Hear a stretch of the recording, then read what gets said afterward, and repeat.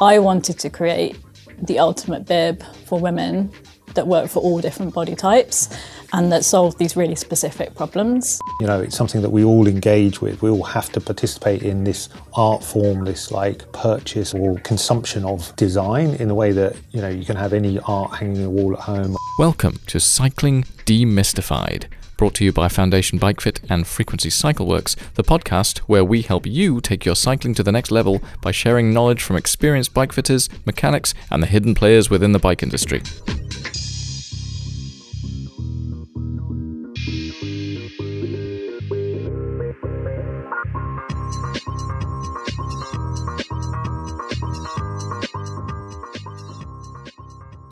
All right, here we go. Welcome to the Soft Issues podcast, Claire and Graham. Claire from Petrichor Projects. Did I say that right? You said that right, yeah. Yes. Yeah. And Graham Rayburn from Albion. Just Albion? Albion clothing? No, just Albion's great, yeah. Albion.cc. Is it trendy? Is it .cc? No, albioncycling.com, I think. Cycling.com. There we go. Two pillars of the cycling Might industry. have to double check that. Don't worry, we'll go back in and edit it all out. But yeah, thank you both for coming into the studio today. We've also got Ev. Hi. Matt's in the background just typing. He's got better things to do today. Yeah. Yeah. Can't tempt him into any background noise. Yeah. Okay. He had a star listener in earlier for Bike Fit. Oh, did he? What was his name? Oh, yeah, shout out to Bobby. Shout out to Bobby. Bringing us Ferrero Rocher as well. Yeah, exactly. Incredible. So. Not quite milk tray, but it'll do. Yeah. Bobby, well done. Good stuff. You can come again. Yeah. So, yeah. Well, I have to, because he's got a follow-up. Ferrero Rocher. What's the catch line for Ferrero Rocher? Mr. Ambassador, you're spoiling us. You do that far too quick. I know. Shows how old we are. As if the grey in the beard wasn't enough to give it away. Yeah. All right. But today we wanted to get these guys in from the clothing industry, something we haven't really talked about before on the podcast, but we just really wanted to get some different perspectives from the cycling industry, and these are the kind of hidden sides of the cycling industry that go into making all the amazing stuff. Designing. Graham is head designer at Albion. Claire, you run your own company called Petrichor Projects, which you launched last year. I launched in 2022, soft launch, and then last year was the official big launch, with our first clothing product. Awesome. So, nice segue. You can tell us a little bit more about yourselves, what you do then, and why you're amazing. Yeah, totally. Yeah. So, I'm Claire. My background is in technical clothing product development. I studied fashion at university, but I was always really into cycling. So while I was at university, I was like off racing mountain bikes and having loads of fun riding my bike. And it was always my intention after graduating to merge my two passions and work in technical clothing and in the cycling industry. So yeah, I've worked for some really awesome brands, had lots of fun working for loads of different cool technical people, and then last year the time was right to sort of launch my own brand. So Kabam, doing it yourself, doing it your own way. Yeah, definitely. Jumping in a deep ocean. Yeah. Of nothingness. Yeah. And Graham, how did you get into this soup of designing bike kit? Probably not too dissimilar to Claire. Only I wasn't maybe quite as smart and clever in that. I think I studied fashion and also did an MA in fashion women's wear, but I wasn't really aware that actually there was jobs designing stuff. But at the same time, I had this deep passion for riding bikes, mountain biking. It's kind of what I did for fun and getting around, seeing friends or whatever. I always knew it was like the best way to get across London and things like that, but I didn't really know that there was this whole world of designing technical clothing. And it was a funny thing, friend of a friend, after I graduated, said, oh, you should come in and meet the people at the place I'm working. He was working at Rafa. It was back in 2007. So then at the time, my brother Christopher Raber and I were able to turn around samples really quickly. Again, we were both cyclists. We understood what was needed to be done, and kind of it just went from there really. I spent over 10 years working at Rafa, and Claire and I actually worked together there and made some absolutely amazing products. And now I've been at Albion for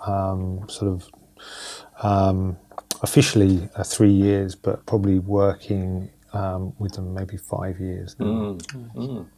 Yeah, actually, the big R, the Rafa word is the big connector between all of us. Actually, this is how we've crossed paths in lots of different areas, but we were all at Rafa at some time together. Yeah, I started in 2009, moved to London to work for Rafa, and so yeah, that's where we all go. Yeah, go back in That the way day. was cool. And when were you there, Wade? Because I was trying to work out. We were at Evans together 15 years ago. Yeah. 2008, I was back at Condor Cycles. So I think I fitted your brother back then for a Condor bike, and then after that, I moved to Rafa. I think probably around about 2010. When things were really taking off. Yeah, it was just starting to get a little bit bigger. Just getting noticed. Which was ironic. Like, it was funny. I was just looking back, and I think I was customer number 20. I actually bought one of their soft shell jackets. I remember that. I remember seeing that in the staff room at Evans Cycles, and I was like, "What on earth is this?" What and you is were like, this? "Yeah, This is crazy." yeah." Wore it to absolute death, and everything. Went clubbing in it.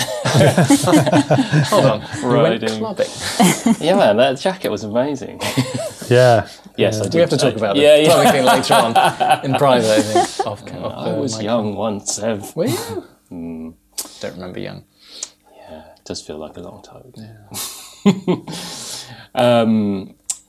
But yeah, there was a lot of crossover, and that's where kind of lots of ideas were being shared. And I think you touched on it a little bit, Graham, saying how quickly you can, or how nimbly you can turn around stuff. And I think there was that fleet of foot, that ability to be small and nimble and turn things around. That was really exciting, and you can just kind of, very few people could do loads of stuff. You could just kind of make stuff, and it was there, and test it.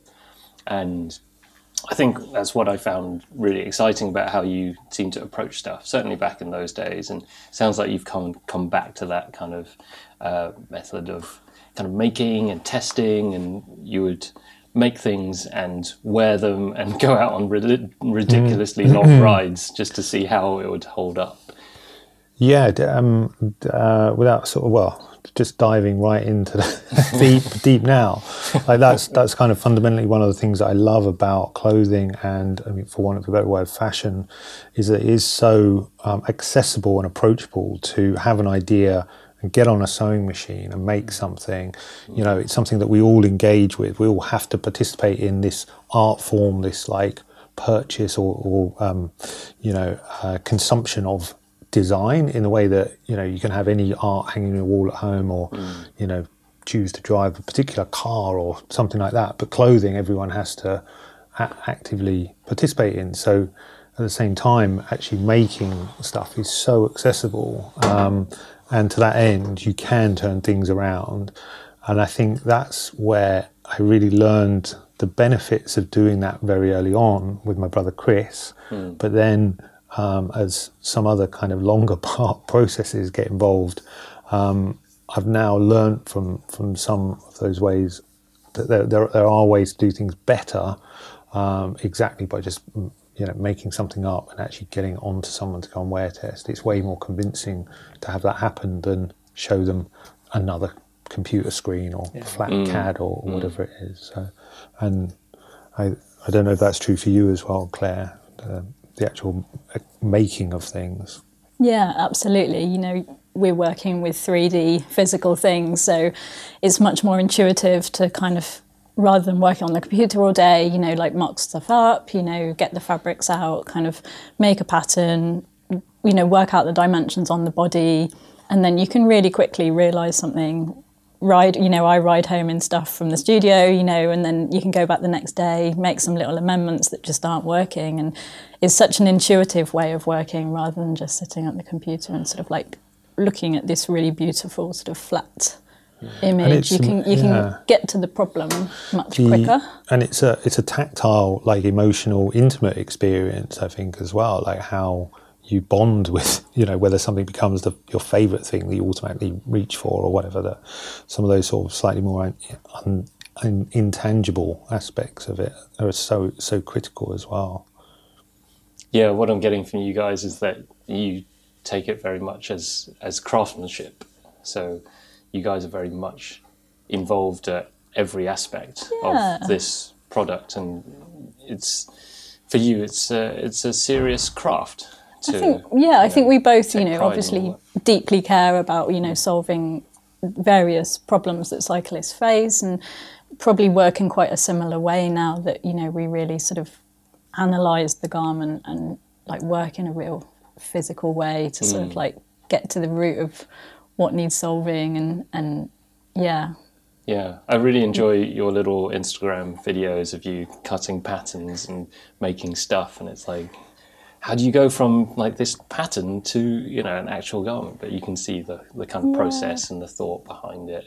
And that was something that I was really keen to show as a brand, because there's so much work that goes into the physical product. It's a very long process. They can be in development for like 2-3 years sometimes. So it's really important to sort of see the hands making things, and all the work that goes into it, and how you make a pattern. And it's not just a first pattern, it can be like 10 patterns and then 10 mock-ups and then 10 samples. It's a very drawn out process, and I was really keen to share how much knowledge and kind of like passion goes into that.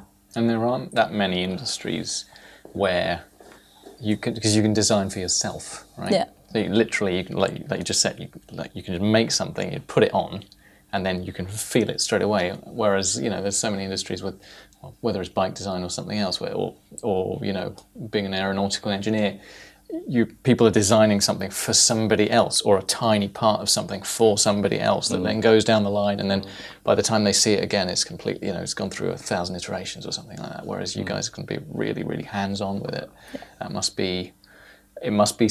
But is it still? How does it compare to when you, for example, when you both worked at Rafa, when you're on maybe a more grand scale, which we all know just means things take longer, things have to go past more people to approve, things like that.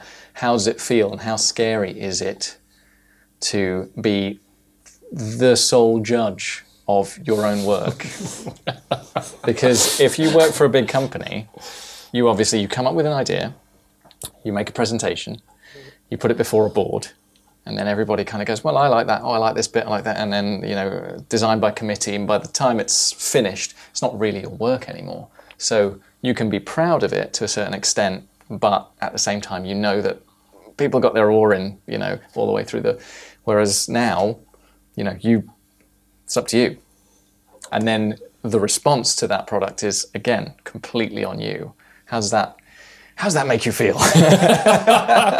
That's actually a really exciting place to be, because I'm really enjoying, sharing my knowledge and my passion and, my background. And I've seen it on the other side, where you're part of a big team, and, it goes through all these different sort of iterations and such forth. But being a founder, I'm in a position now where I can work with a few different freelancers, so that's really nice. So it's not solely me, but it is me making the final decision. But that's really exciting. It's really exciting to kind of just iterate and get it out there and be super confident in what I'm doing. And it's quicker as well, isn't it? So yeah, it's really liberating. Yeah. I guess you can also then connect with like that final vision over like art direction and styling and what bike it might be seen or presented on or something like that. Absolutely. That perhaps To have, previously when you're working in a bigger team is sort of done, it's at distance and something pops out the other end and to have that total control is really nice. And also, the business is growing and that vision, it can change and, again, that's really exciting. And you can roll with punches as well, all the way along, can't you? It makes it much more malleable, doesn't it? Absolutely. Yeah, there's a key difference between those small, nimble businesses and kind of local proprietary kind of led businesses, and then like a bigger company and so on. And there's always pros and cons. It makes me think of frame builders as well. Those guys who are welding steel tubes together and really putting their heart and soul into this craft, and having to convince a person that their craft and their vision and what they stand for and their values is worth buying over a frame that's made in the Far East with in a faceless factory. And it's a difficult thing. I think it's really difficult. And how you guys kind of convince people that there is a lot of knowledge and experience and passion behind the things that you do, beyond just the finished kind of product itself. Like, do you find that as a challenge, or again, it sounds like you just kind of embrace it? Having to do everything, from everything from the design, the implementation, and marketing, and because the marketing, that's what's got me lately. It's like all of a sudden I'm like, I do the work. I also have to do the marketing, and I have to do all this other stuff, and it's like, it's a complete mind. I don't need to bleep that out. I bleep myself. Yeah, there's a lot to wrap your head around for sure. But again, it's kind of exciting, like learning all of this other stuff and navigating, the marketing side and all of that kind of side. Would you consider yourselves control freaks? No. But it's nice I enjoy a bit to of have chaos once in a while. Yeah. Well, yeah, chaos is good. But at the end of the day, if you have the say, the wherewithal to have the final say on something, it's always kind of nice, isn't it, to not have to, not feel like you've wasted time. Which is, I think, with the bigger companies, sometimes you do feel like, oh well, I spent a lot of time on this, and then they chucked it in the bin or something. So yeah, it gets put on ice. But I'll sort of jump in there because I suppose the way I'm set up now actually is actually I really enjoy the teamwork aspect of that, where there's a ton of stuff I'm useless at or I have zero interest in or whatever. So it allows me to concentrate on what I'm good at and not be wrapped up in marketing or something like that. There are way more skilled and competent people to do that around me. So I enjoy that aspect of it. And exactly like working with a really good developer, I am so bad with codes, writing emails, spreadsheets and things like that. And I'm not just saying I'm like, I make so many mistakes if I have to do those things, but working with somebody who is, so professional and organized on those digital side of things, it's just, it's phenomenal. Like, it would genuinely take me 10 times as long to do that stuff, if not more. Yeah.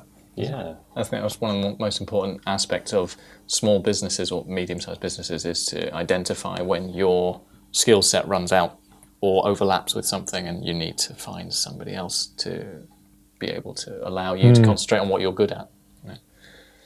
Yeah, and also, but making the mistakes, I guess you guys have kind of come from a place where you're very experienced. You've been doing this for a long time, so now you get to choose kind of which direction you want to go in. So you can either, take on the business side of things and be that business proprietor, or you can work in that team. And it's really nice to see you guys finding your kind of little niches and kind of being able to do the work that you really enjoy. I feel like certainly at Albion, you've been given this kind of lease of, creativity again.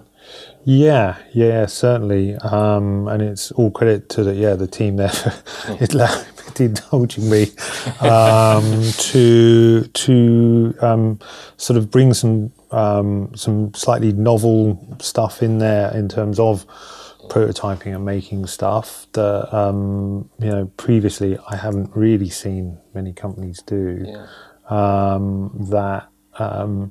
It took a little bit of time to see the fruits from some of those investments. It takes a bit more space. You actually need like room to cut things and machines and things like that. So it's thanks to the patience of my colleagues there for tolerating that, but seems to be working. Yeah. So can you walk us through a little bit about walk us through that kind of prototyping process? How would you go from like an idea that's floating around in your head? Where do the ideas come from? Are they iterations of stuff or do you just wake up in the middle of the night when they're like, oh, I've got it, eureka, just get a pad and paper? And feel free to jump in here with this, but within Albion, it's very much like a round table type of thing with trying to figure out, like, not just making something for the sake of making it, but really interrogating what that product is, why we're going to make it, who's going to use it, and so it's all these different inputs from seeing what people are using out in the field, a little bit of gut feeling, some financial sense as well. Like, is it, this could potentially be a big investment. Like, does it, can we actually do that? So a kind of a brief will be sketched out and kind of pinned down, not too tight, with aware that it might change, and then it will go into very first proto phases where there's a number of different approaches to that it might be driven because we found an amazing fabric and we think it might make this, or we've got a great idea for a product, we need to find some fabrics for it, in which case we might be testing 3 or 4 different materials. So very, very basic mock-ups that might be, again, to wear test the material, it might be to dial a fit, or it might be to look at a feature, like a function or something like that. So no two processes are ever the same. And again, this is just from an Albion point of view, like, the more it goes on, it will transition from an analog process to more digital. And by that, I mean, it'll get rounded up into a proper design CAD and tech pack. There'll be a digital pattern, so what started off as a paper or card pattern will then get digitized, potentially even a digital sort of mock-up, like a 3D thing in something like Clo to maybe bring a print idea to life. And then, as I say, kind of all of the actual data about codes and amounts and things like that. So it's a balance of using analog hands-on tools like scissors and rulers and things like that, through to computers and streamlining that aspect of it, where ultimately what we're aiming for is a garment or a mock-up that we are 95% there. We don't need it completely factory finished. That's what the factory is there for. They've got specialist machinery, but we want to have a perfect, as perfect as possible mock-up toile that we know is fitted, the materials wear tested, all the features, the pockets are in the right place, the zipper's working correctly, that we can effectively plug into a factory for them to make a first sample that could be good enough to then go into a size set, rather than taking 4, 5, 6, maybe 10 different samples, over potentially a couple of years to get to that phase. And do you have multiple projects like on the go at the same time, or do you tend to kind of just focus on one thing? Yeah, there's all. I think this is where it gets really complex, isn't it? Where you have multiple products across multiple seasons. And special editions. it's so easy to get distracted. Like, oh yeah, I'll just have a little, and then all of a sudden, like it's like a few days later, and then sort of like personal projects and things. But yeah, it's hard not to get distracted, I think, and be like, oh, this would be nice to have. Sometimes a positive thing, because you can get distracted, you can start something new, Yeah. but then ideas from that you can implement Completely, into yeah. And actually quite a lot of what we do at Albion within the kind of the workshop area is customizing kit for athletes or kind of special project things. So if someone's doing a particular ultra race and they want a insulated hood on a jacket or more visibility or something like that. So exactly all of those things, kind of these little projects then feed into to making our production items better. And actually another thing is repairs as well that we do. So we do all the repairs in-house, and so all of that means that we, you can see if something is, wearing out, abrading in a particular area. Okay, let's use two layers of fabric there, or bond something together there, and actually design these features, design these not weak points but points of potential failure out, and make our products last longer. Yeah, so, and that's amazing. There's very few, people are getting better about it, but I feel like this is something a little bit more distinctive about the brand values, in that you want to have a dialogue with your garments and your customers and see stuff coming back so that you can improve them. But also, do people actually like the stuff? Do they? What's good about it? What's bad about it? What's actually happening? And a lot of these products, they're not cheap. People have invested in them, and I believe, if, for want of a better word, if we are talking about sustainability and trying to change systems, or using recycled products and C0 DWR, like if you're creating something, you have a huge responsibility about that product that you're putting out into the world, that it should last for as long as possible. And actually, yes, we've looked down the line 5 decades and we might have circular recyclable clothing, but we are so far away from that at the moment. So the best thing you can do is make something as good quality, that's going to be as durable as possible, that's going to last for as long as possible and retain value even in a resale market. Yeah, I've still got some couple of pieces actually, like an old Rafa wind jacket which I crashed, and then you sewed like a little patch back into it and different colour, and it's amazing. It's still going, rather than just like and again I think you also have an emotional attachment to it as well, especially when you crash in it. Yeah. There's some physical attachment to it. Got the DNA all over it.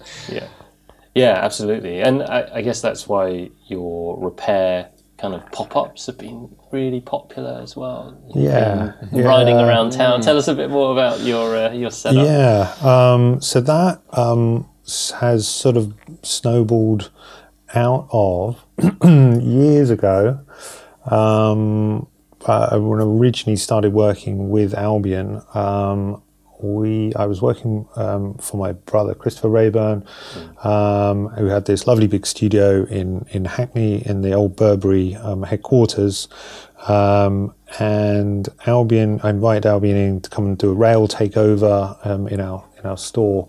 So for a weekend they had a space, and we thought quite a fun thing to do was an anti-Black Friday thing was offer free repairs on any brand cycle wear.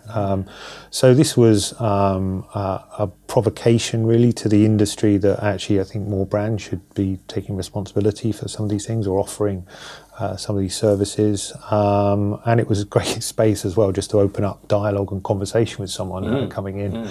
And it's just escalated from there. So I'm now equipped with a lovely Surly bike trailer that I hitch onto my nice big town Cannondale, and I'm able to haul about, I reckon I took about 100 kilos of kit up to Via to the Via Crit in the summer. So we probably did about 10 different workshops around London last year, I think. Herne Hill, Look out this summer, this spring summer, we're going to be doing regular once a month sessions on a Wednesday evening at Herne Hill Velodrome. Nice. Again, repair sessions, workshops, making things, really fundamentally to get people interested in the true value of garments and textiles. Yeah, amazing stuff. So exciting to see that kind of stuff taking off and people really getting involved with it and people getting excited about it. The kind of slightly, the higher mission is also just to get people interested in potential careers and pathways into the industry as well. Again, because I think it is so accessible. There's loads of amazing brands in London and the UK, like offering really good, viable careers now into clothing design, performance wear. Would that be a kind of apprenticeship kind of program, or just? Dare to dream, but down the line, definitely. We're a tiny company at the moment, but yeah, there are sort of some dreams ahead to try and start that sort of thing. Yeah. All right. Or maybe you can give us some links and things like that, and we'll post them in the show notes afterwards. So if anyone's interested in a career in the garment industry, then hook us up and give Graham a chat. You're pretty amenable these days as well. Like people, you're a very friendly chap. So people. I think by and large everyone in the bike industry is. I think that's one of the reasons I was kind of drawn to it. Really. Yeah. I mean, you sent a lovely chap down to us called Max, who's just doing his A-levels. Yes, and he's trying to design some specific bike fitting / practical kind of tools for his A-level project. And he was blown away by kind of your generosity and all the kind of knowledge you gave him. And then he came in here and Matt had a go at him. In a good way. No, he had a great time. And, had a great time at our workshops and things like that. So, as I say, there's so many great things happening in London at the moment because, you're just around the corner from us, and we've got Wizard Works just up the road. Yeah. There's, where are you based? We're Deptford. Okay. And I'm over in Charlton. Yeah. Oh, nice. Yeah. Okay. Yeah, you just moved to a new studio. Yeah. So, last year was quite wild with the launch and everything of the bib. And then in October, I decided it was time to move out of my co-working space, which was tiny and not ideal. So I took on a new studio. And it's been incredible, actually, having an own dedicated space to sort of work out of. And Have you filled it up already? yeah, pretty much. Yeah. But it's awesome just having like a pattern cutting table and area to put stock and get super organised and all the creative ideas are kind of really flowing and when the weather gets nicer, it'd be great to open the doors and open up and get our lovely customers come down and planning some really cool rides out of there as well. For the summer. Cool. So, all right. So you're creating a little community and So I've seen you've been doing a bit of gravel riding and getting out into the muddy lanes. Yeah.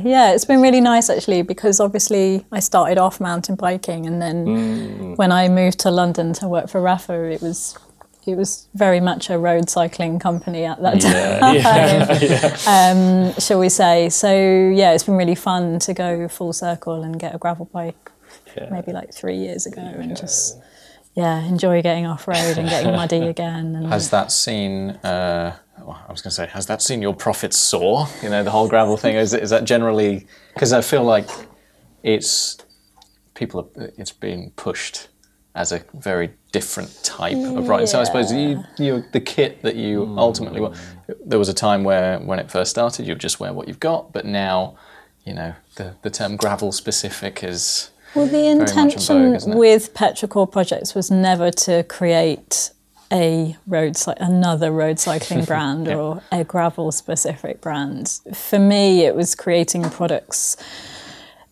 technical products that solve a specific problem. So with the women's bib, I really saw an opportunity to create a size inclusive brand that made that made really great innovative cycling bib for women. So it's size inclusive in 8 different sizes. It's got a really innovative P-brake function. So it was more about looking at individual problems that women cyclists face across any kind of discipline. And that's the way that I've approached it, you know, and I think the cycling industry really picked up on that. We were covered in Cyclist magazine. Single Trek actually awarded us one of the coveted Editor's Choice awards in December, which is amazing. So it's been really nice to kind of see that recognition, but also not be kind of pigeonholed into another road cycling brand. And, you know, it's all too easy to fall into that trap, isn't it? Yeah, exactly. And I don't think people really cycle that way anymore. You know, cycling's just great, like regardless whatever you're doing. So I don't think anybody needs to be. It's brilliant to see like way less kind of rules or needing to look a certain way or, you know, have X, Y, Z like on your bike or whatever it is. Yeah. And how amazing, though, that you got such a great reception for those bib shorts. Like, literally everyone I've seen with like a pair of those bib shorts just raving about them. Just like, this is the most amazing bibs ever. It's been quite a journey, shall we say. It was great. It was amazing to launch them because, like I said, I was working on them for like 3 years in R&D, testing and iterating on them. So to kind of get them out there was great in itself, and then just to see the kind of like the reaction and the press picking it up, and then to round it off by winning an award was incredible, really. So yeah, it's a really nice position to be in, and it's given me lots of ideas for future products to get to work on. On the subject of, sorry, I'm going to interject. On the subject of bibs, how do you come up with them? And how closely, or have you interacted with, say, fitters or saddle companies or bike companies in general to actually get the basic idea of like, well, you know, where should the pad go? What shape should the pad be? How should it, you know, how much padding should there be? You know, is this focused on people who ride maybe mountain bikes or people who ride road bikes or kind of saddles, and you know, is there something there, or is it kind of generally like guesswork? Well, I think every brand has a quite different approach to it. So, for example, when we're at Rafa, it might be a very different approach because it might be we were working on a protein bib, for example, or you know, a commuter bib. But for me at Petrichor Projects, it was about creating a bib that worked in any situation. If you're going out for a 3-hour road ride or if you're riding all day off-road, I wanted to create the ultimate bib for women that work for all different body types and that solved these really specific problems. So for me, it was about looking at what those problems were and looking at a really wide range of body shapes and sizes and really nailing the fit. The fit was such a key thing for me to get right. And I knew I could kind of realise that with my sort of industry background.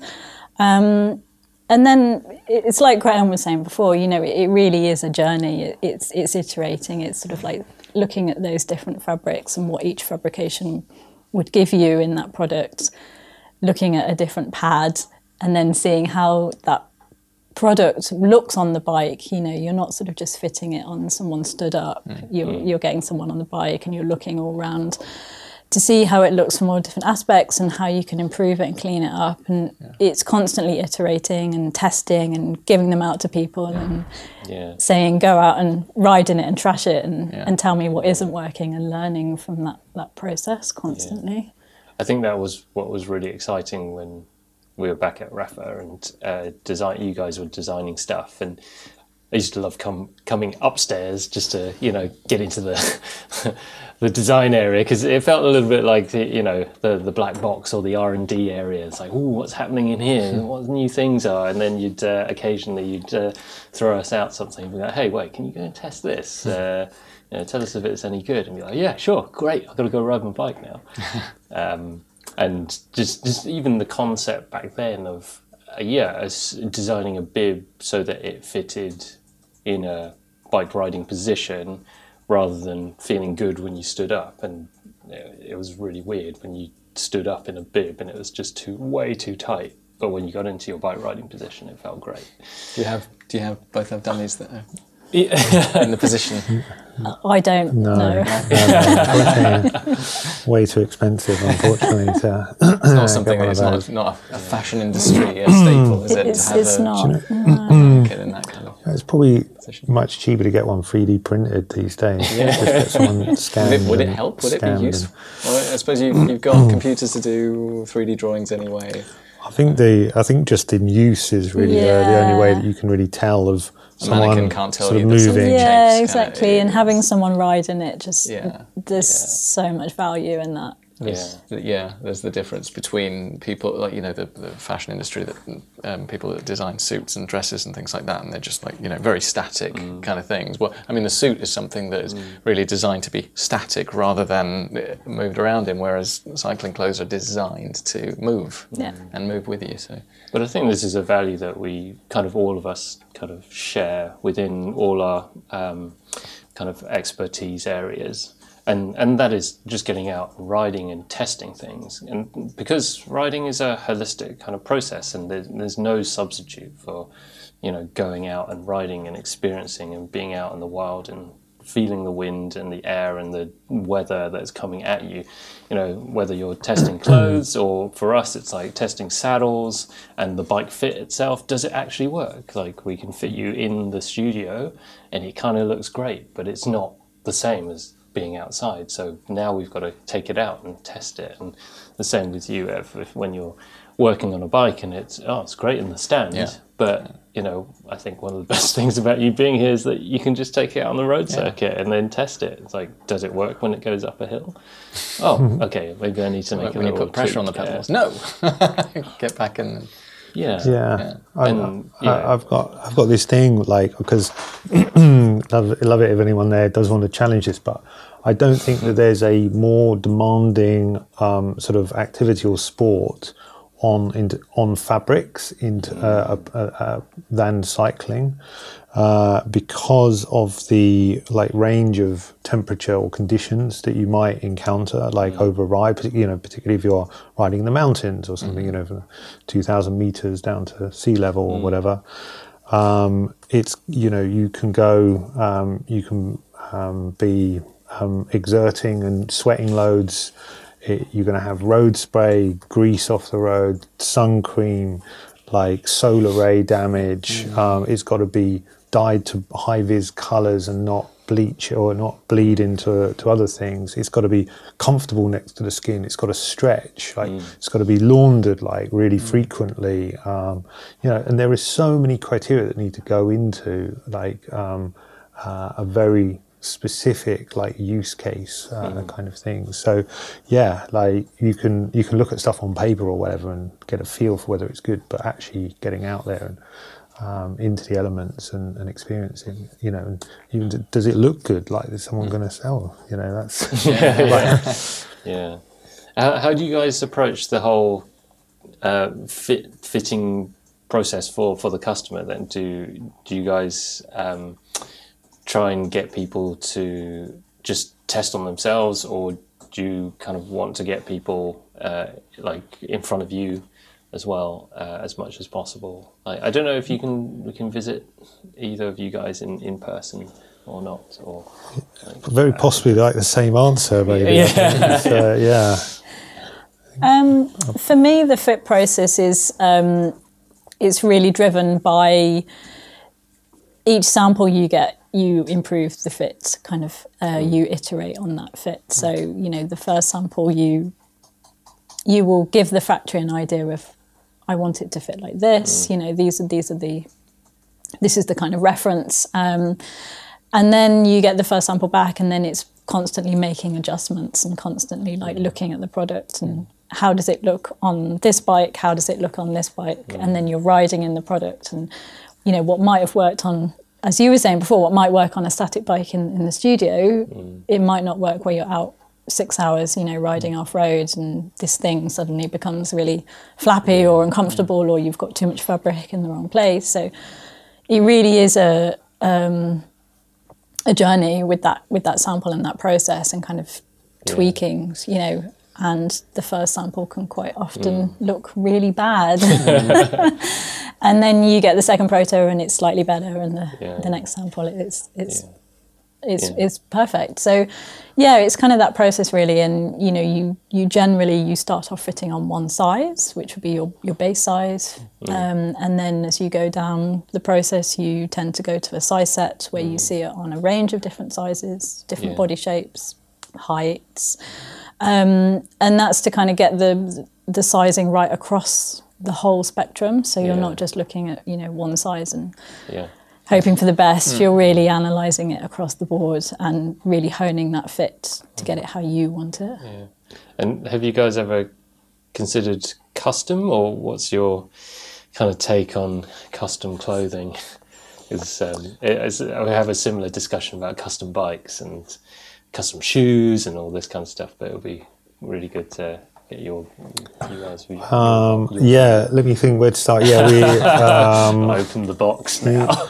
Because maybe similar to yourselves as well, like you've got a degree of adjustment through different reach stems or with bars or whatever, and so you might, as an individual, marry a medium pair of bibs with a large jersey or something like that, and dial the things, you know, pull the sleeves up or something like that.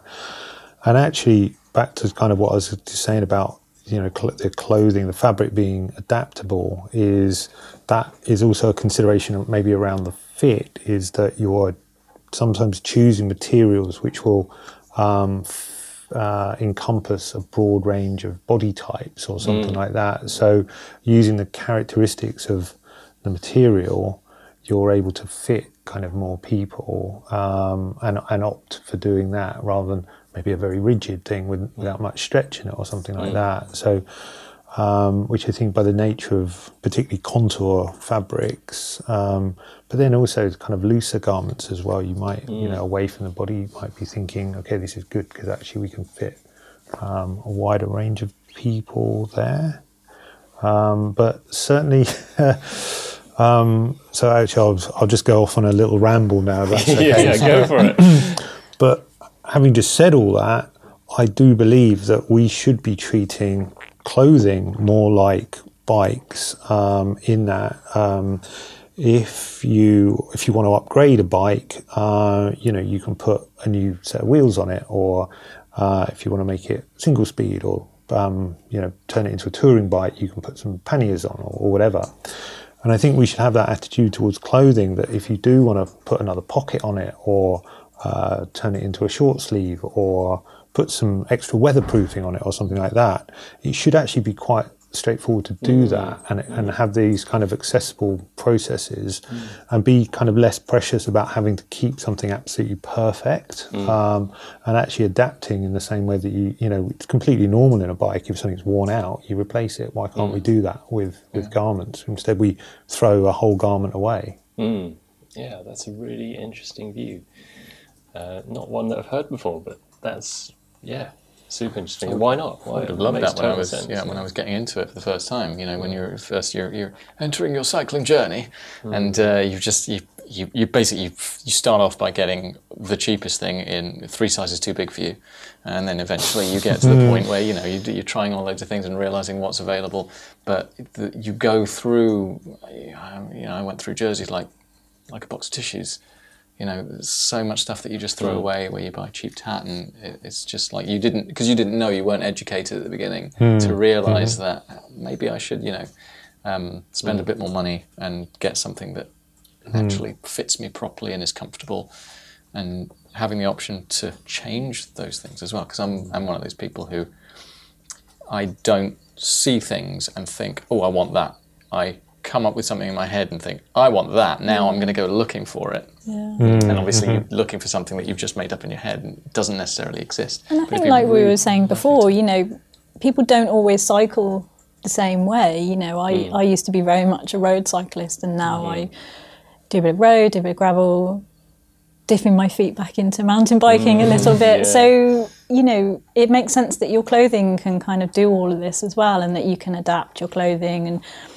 or, you know, I'm riding off-road, so I might want a slightly looser fitting jacket, so why can't we kind of, you know, make this modification and kind of like upgrade it so it can kind of serve this purpose, you know. And convertible stuff is that have you both got ideas on that?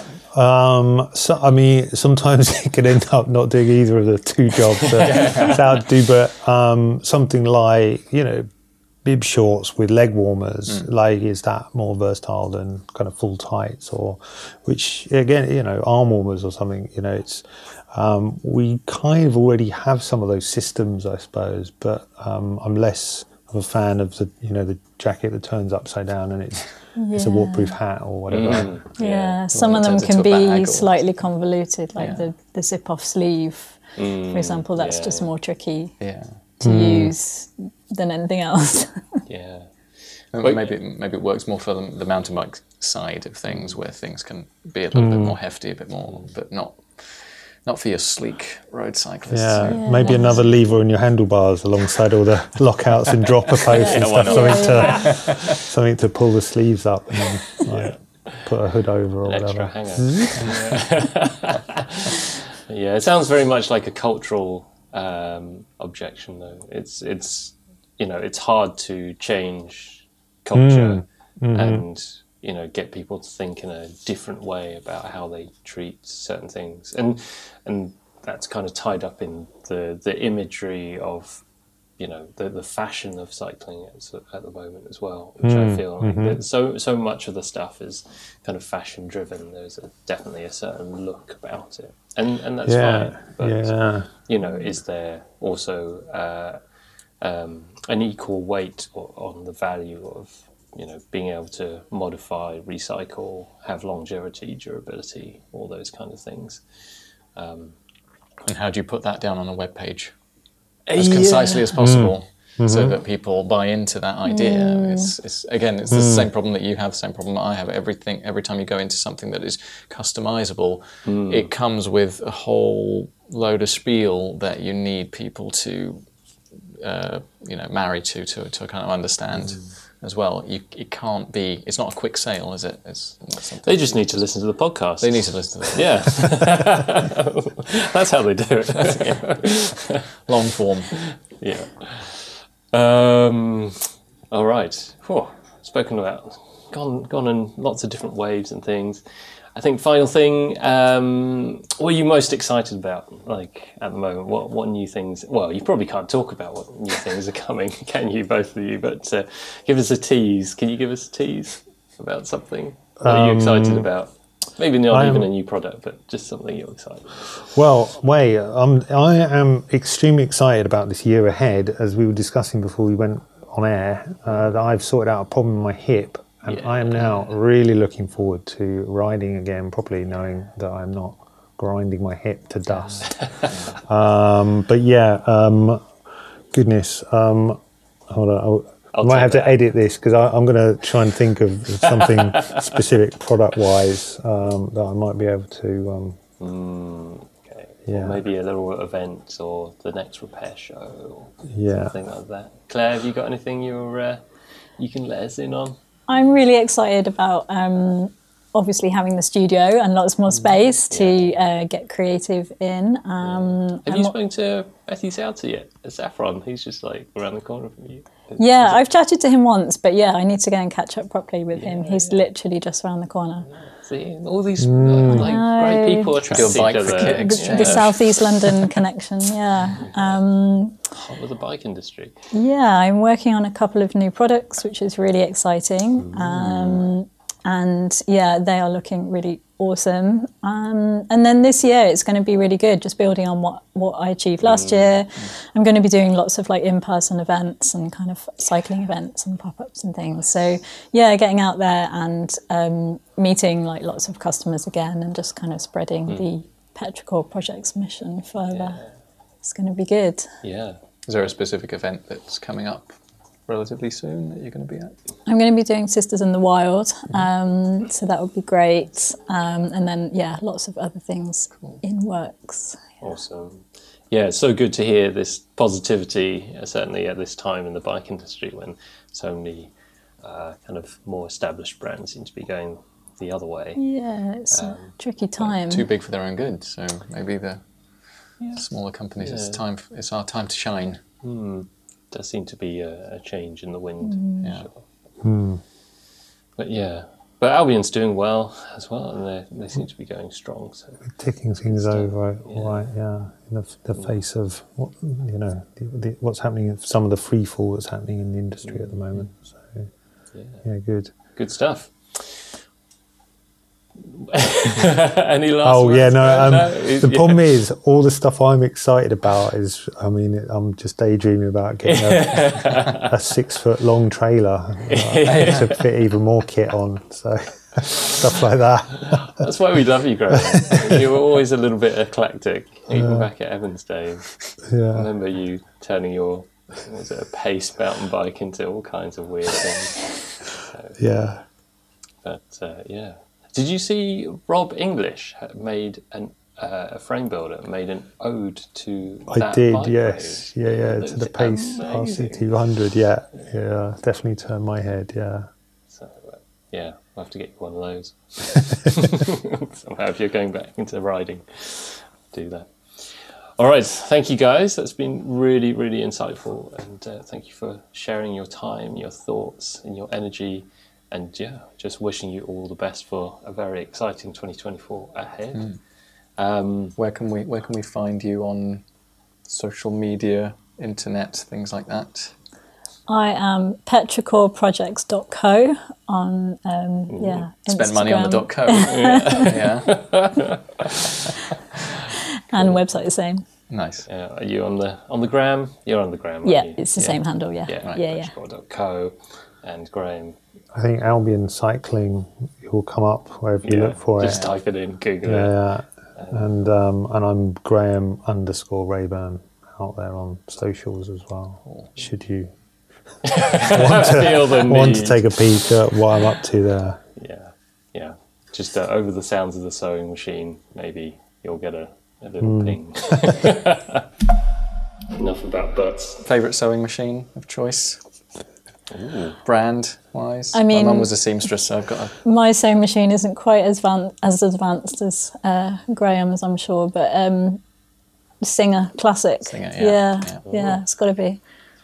The Fafs, I love German Fafs, 70s and 80s.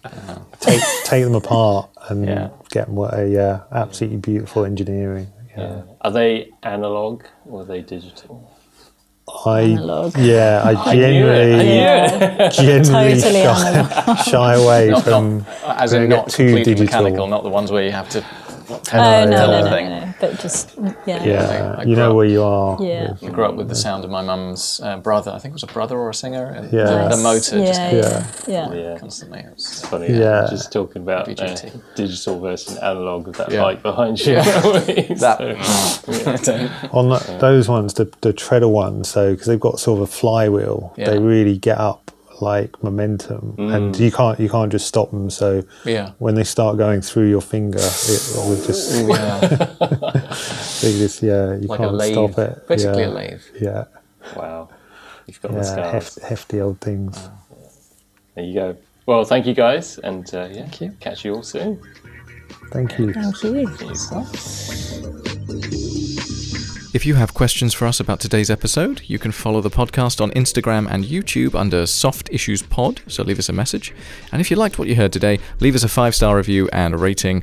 This helps us hugely to grow the show, so we can help riders like yourself get even more out of their riding. Suffering from numb hands, tingling toes, and any other persistent discomforts when you ride? These are all signs that your bike fit could be improved.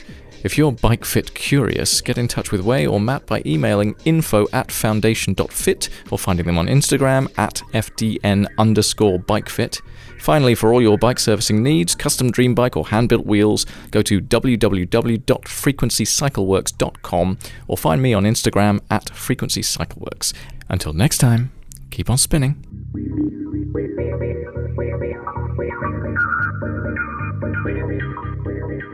back.